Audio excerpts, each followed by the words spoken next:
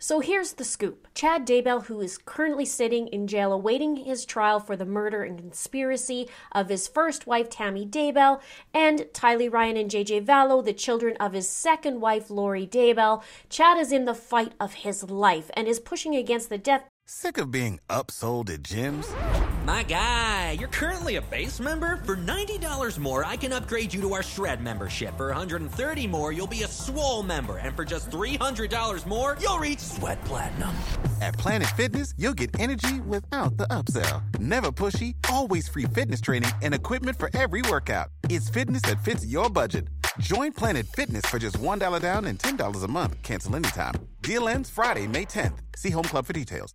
Penalty because in his book, his wife Lori Daybell, who recently was sentenced to life in prison and did not get the death penalty, well, he says she got a better deal and it's just not fair. With Chad's trial looming in spring of 2024, his lawyer John Pryor is pulling out all the stops, recently filing 3 motions, 2 on the death penalty and 1 asking that the prosecution only be allowed to argue the same core theory that they argued in Lori Daybell's trial. I'm Linda with It's a Crime, so now let's get into it.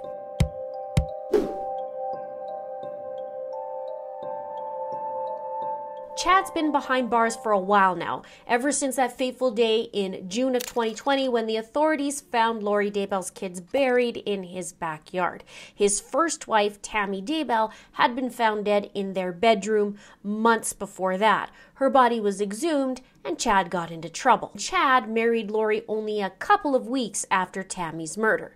Now, there wasn't a speedy trial for Chad. He's taking his sweet time, allowing his defense attorney to take it all in while Lori went to bat first. Now, John Pryor is on a mission trying to untangle Chad from Lori's mess, so to speak. That was his mission from day one. Even though, in my opinion, Chad is just as culpable as Lori. He also was a manipulator, and he even led groups while he talked about his special experiences. And at first, we thought Lori and Chad could face the music together in court, sharing witnesses and evidence, but nope. An Idaho judge thought otherwise and decided to separate the trials. A win for Chad Daybell, or so he thought. John has these motions in play arguing that Lori was pulling the strings in this whole conspiracy and murder case. Chad's facing some serious charges and John's trying to keep him off death row. So John is saying Lori had Chad wrapped around her finger emotionally and sexually, and now he's saying that Chad shouldn't get the death penalty because Lori was the mastermind. And in Lori's trial back in May, we heard the prosecution say just that Lori is the mastermind. What Lori says basically goes.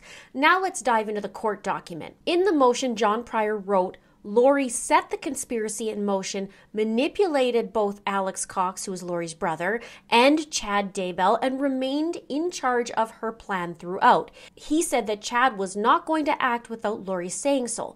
Notable, he calls her Miss Vallow throughout this document and not Daybell, and Vallow was her 4th husband's last name, and she'll be shortly facing charges in connection with his murder in Arizona very soon. He goes on to say that even if 2 co-defendants are equally culpable, that it is unconstitutional and unacceptable to subject one of them to the most extreme punishment available while the other one does not face it. So therefore, John goes on to say that Chad shouldn't face it because the state even said that Lori was more culpable, that she was the leader in it all. He called it cruel and unusual. Now, we'll climb a little bit more into the document, and it says that Lori Vallow was the common thread between the murders and set the alleged conspiracy in motion. It says this plan was driven by Lori's desire for use of money, power, and sex, and this plan which is set in motion. The next one says, and there is one common thread through these murders, Lori Vallow. She's the one person who ties it all together. She's moving this plan forward. There is no question that Tylee Ryan, JJ Vallow, and Tammy Daybell were murdered. Who is the common thread? Lori Vallow. The evidence in this case points to one common thread, and that thread is Lori Vallow. She is a killer. Lori is the connection to the deaths. The next one, it says Lori Vallow manipulated Alex Cox and Chad Daybell to follow her. He goes on to say that Lori manipulated Alex through religion and she manipulated Chad through emotional and sexual control, that she groomed Alex Cox, that Lori used sex to manipulate Chad, and Chad seeks confirmation from Lori repeatedly. It says that Chad's telling Lori what she wants to hear. She reinforces him with sexual behavior. And also that Lori Vallow led the alleged conspiracy throughout, saying things that Chad is not going to act without Lori saying so, that Lori is the conduit of information to Alex. It says Alex does what Lori tells him. Lori Vallow handed off JJ to Alex Cox. These are all little examples of what the state had talked about through the trial. So he's just doing a lot of, he said, she said things on there. And one more was very interesting. It said about Melanie Gibb, who is Lori and Chad's friend, or ex-friend, I should say. It says Melanie Gibb responds, "Okay, Captain." Why does she say, "Okay, Captain"? Because Lori is in charge. He continues in the motion talking about how the state makes it clear that Lori is the master manipulator, that the conspiracy was driven by Lori's desire for and use of money, power, and sex, and set in motion by her. The document also says that Lori groomed Alex, her brother, and Chad seeks confirmation from Lori repeatedly. Do you think that Chad's defense team has the upper hand by seeing what happened in the trial and what was said? We know that John Pryor took notes and was in trial watching Lori Daybell. Now, here's where it gets interesting, because it actually talks in the document about Chad's storm. Now, let me read this to you first, and then I'll expand on why I shudder at it. You might already know. In the document, it states, what does Chad say? Just grab me by the storm and I will follow you to the end of the universe. Not will you follow me, Lori. I will follow you. Now, storm is what Chad called his body part, or his member, let's just say.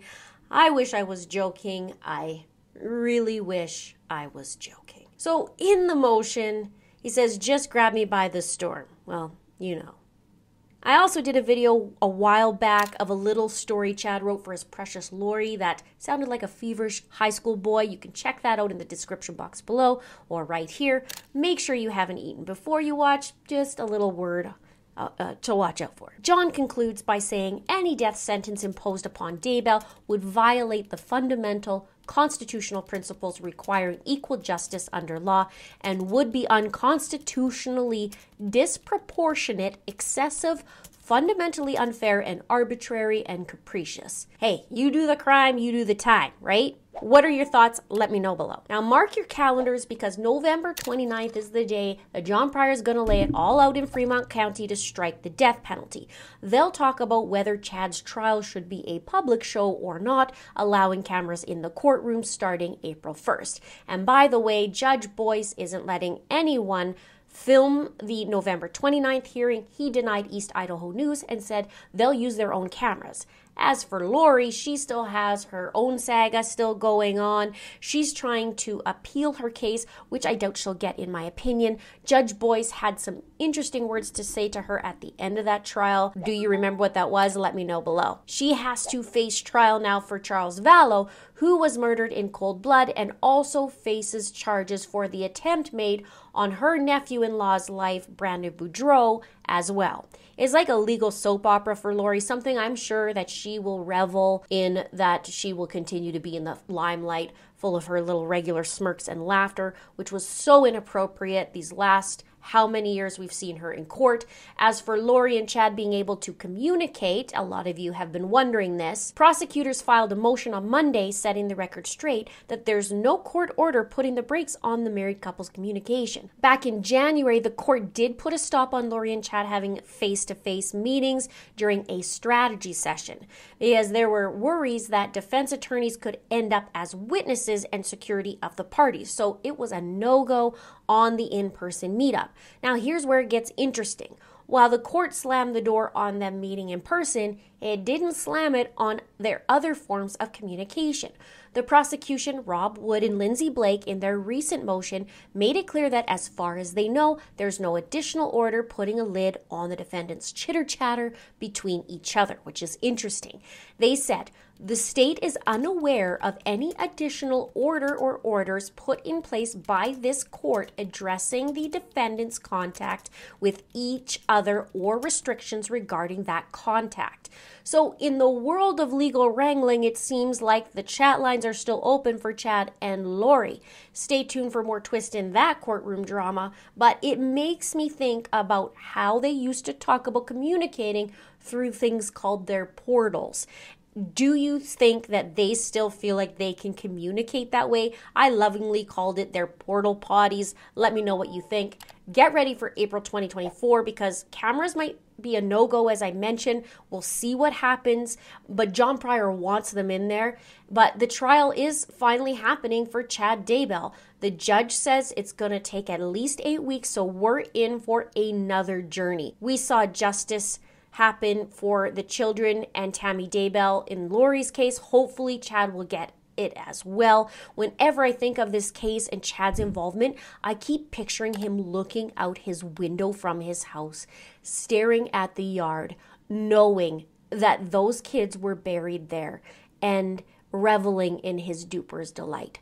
Check out the most important videos in the case right here and check out my full playlist on Charles Vallow to catch up. His trial is coming. You may need a refresher or watch it if you haven't seen it before. Thank you so much for watching. We'll see you in the next video. Our bodies come in different shapes and sizes, so doesn't it make sense that our weight loss plans should too? That's the beauty of Noom. They build a personal plan that factors in dietary restrictions, medical issues, and other personal needs so your plan works for you. Noom doesn't restrict or shame when you want to treat yourself. Their flexible program focuses on progress instead of perfection. You don't have to give up carbs or anything.